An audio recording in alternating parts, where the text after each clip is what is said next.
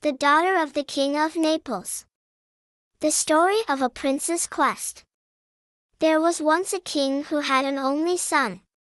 The years passed by and he did not marry, so one day his father called him before him and said, "The time has come when you should marry, my son.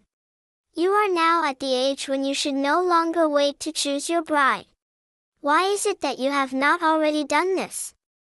The prince replied, "I will wed no one except the daughter of the King of Naples." "Do you know that the King of Naples has a daughter?" asked the father. "No," answered the son. "I do not know."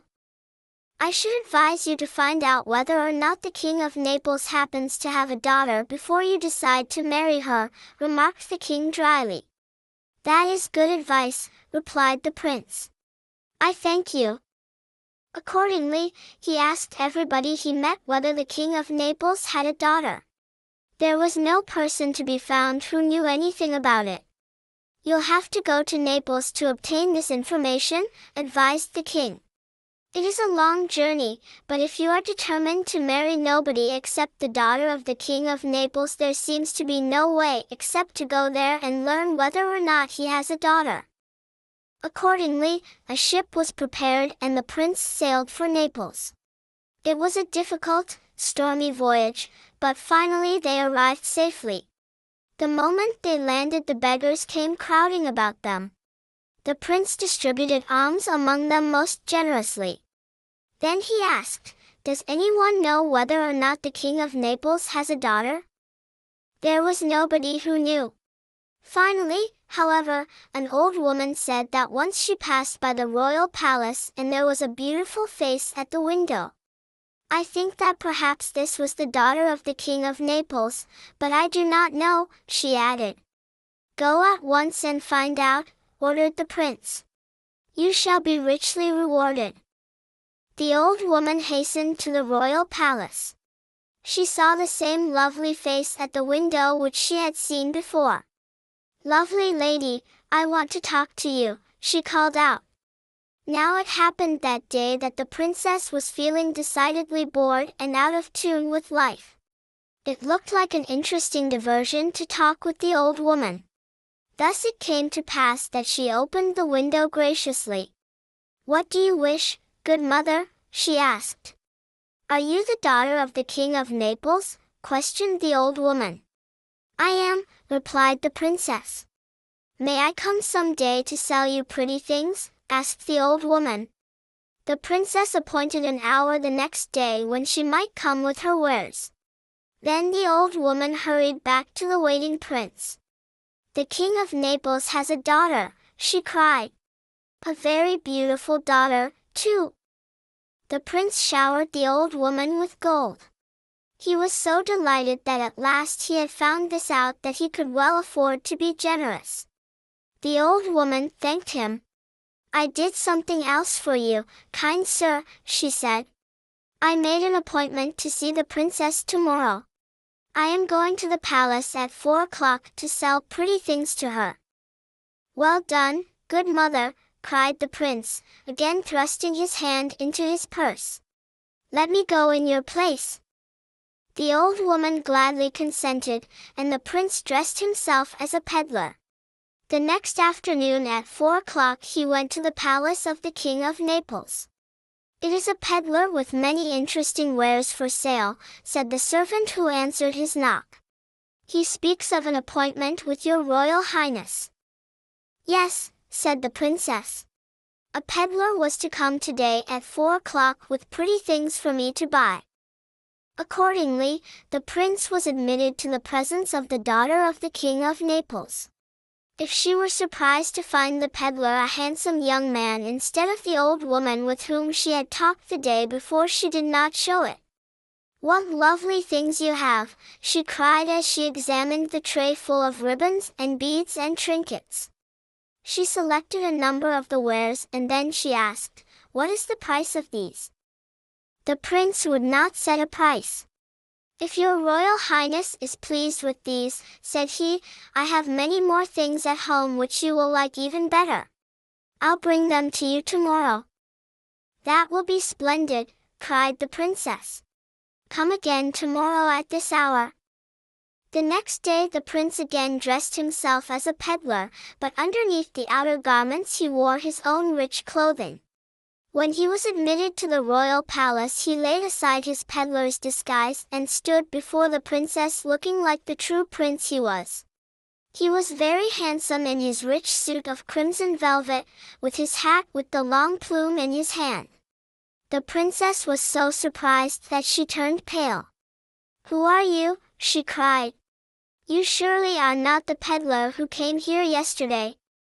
The prince smiled into her eyes, and, even without the peddler's garments which were rolled up on the tray, she would have recognized him. He told her of the quest which had led him there, and she admired all the patience and diligence he had shown in finding out her existence. When he asked her to marry him at once, she readily consented. They planned that she should steal down the staircase at night and go away with him on his ship. All this sounded very romantic to the daughter of the King of Naples. She had never dreamed that a thing like this would ever happen. All her life she had been so closely guarded that stealing out of the palace and sailing away in the prince's ship seemed the most wonderful thing in the world. The next night had been agreed on, and long ahead of the appointed hour the prince sat on horseback at the foot of the stairway down which the princess would steal. He was very weary with all the excitement of the past 3 days, and as he waited he fell asleep. A robber passed by and saw his sleeping form hanging limply on the saddle. "I'll gently deposit him on the ground and get away with his horse and saddle," thought the thief, as he stopped and regarded the horse with a critical eye. Just then, however, he saw something which made him change his mind about hurrying away after he had deposited the prince's sleeping form beneath a tree. There was the loveliest maiden he had ever seen creeping silently down the stairway. She came straight up to him. "I'm ready, beloved," were her words. The robber silently lifted her behind him on the horse's back and together they rode away. "Where is your boat?" asked the princess after they had ridden together for some time without speaking.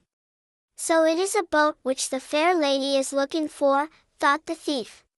"I was expecting this good horse to carry us the whole distance. A boat is a bit difficult to arrange, but it can be done if necessary. There ought to be a boat around somewhere for me to steal." He left the daughter of the King of Naples on the shore while he went to steal a boat. When he returned the light shone upon his face and the girl thought that he did not look the same as the day before. "Of course, I've seen him only twice," she told herself in an effort to gain assurance. "It must be the prince, my own true love." "Here is our boat," said the robber, and together they embarked. As the morning light shone upon the robber the princess saw that he was not in the least like the prince who had come a-peddling. The robber laughed. "Does my lady know with whom she is going away?" he asked. "I thought I was going with the prince who is my lover," she replied, bursting into bitter tears. Running away was not half so romantic and delightful as she had pictured it. She heartily wished that she were back in the royal palace. As for the prince, he soon awoke and looked about the palace garden where he was lying under the tree. "How did I get here?" he asked as he rubbed his eyes sleepily.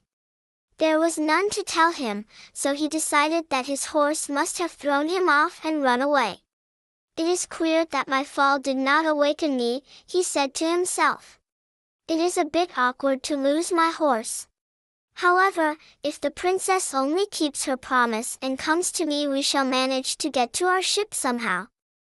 He waited very patiently for a time and then he began to fear that the princess had repented of her promise to run away. He did not give her up, however, until it was almost daylight. Then he sorrowfully returned to his waiting ship. "I have at least found out that the King of Naples has a daughter and that she is the most beautiful princess in the whole world," he said. "If she prefers not to have a runaway marriage it will doubtless be better for me to sail home and tell my father to make arrangements with the King of Naples for our wedding. There are some advantages in this more dignified method.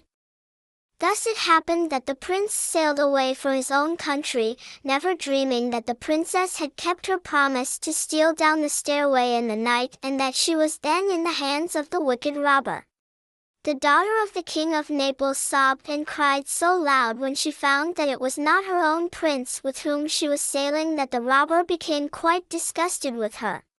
"I thought you were a pretty little maid," he said, "when I first saw you, but now I've changed my mind about you."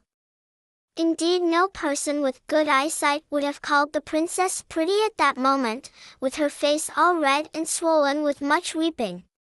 The robber decided that he did not want to bother with her any longer, so he landed in the country of the Junqueiras and left her there.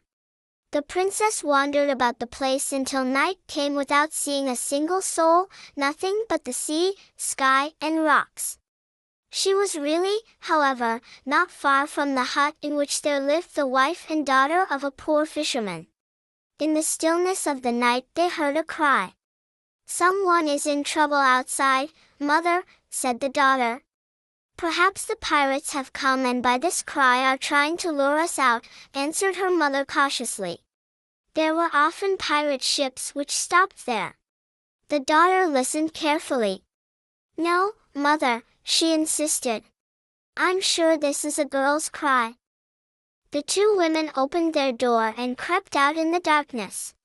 The sobs of the princess soon led them to the place upon the rocks where she lay crying as if her heart would break. They lifted her tenderly and carried her home. The fisherman's daughter gave the princess some of her own clothes to wear and they lived together as if they were sisters. Together they did all the work of the little house and the princess was too busy to weep. Sometimes, however, she cried in the night when the fisherman's wife and daughter were asleep. She wept for her lost love and for the royal palace of the king of Naples which had always been her home. Now it happened that the prince's ship encountered a great storm and was driven about by the sea. At last it was blown by the gales to the land of the Junqueiras. The prince saw the fisherman's daughter and the princess standing on the rocks by the sea. He stared hard at the princess. Then he spoke in a voice which shook. "You remind me of someone I used to know," he said. "Tell me your name, I pray you, fair maid." The princess looked down at the garments of the fisher maid which she wore. She blushed. The prince she had recognized the very moment she had seen him. "I am the daughter of the king of Naples," she said. The fisherman's daughter stared at her in amazement. "She is no king's daughter," she cried. "She is a poor abandoned maid who came to us out of the sea. We found her upon these very rocks. It is my own dress that she is wearing. A king's daughter, indeed. She is no more the daughter of the king of Naples than I am." But the prince had taken the daughter of the king of Naples in his arms. As soon as they returned to the palace their wedding was celebrated with great joy and they lived together as God lives with the angels.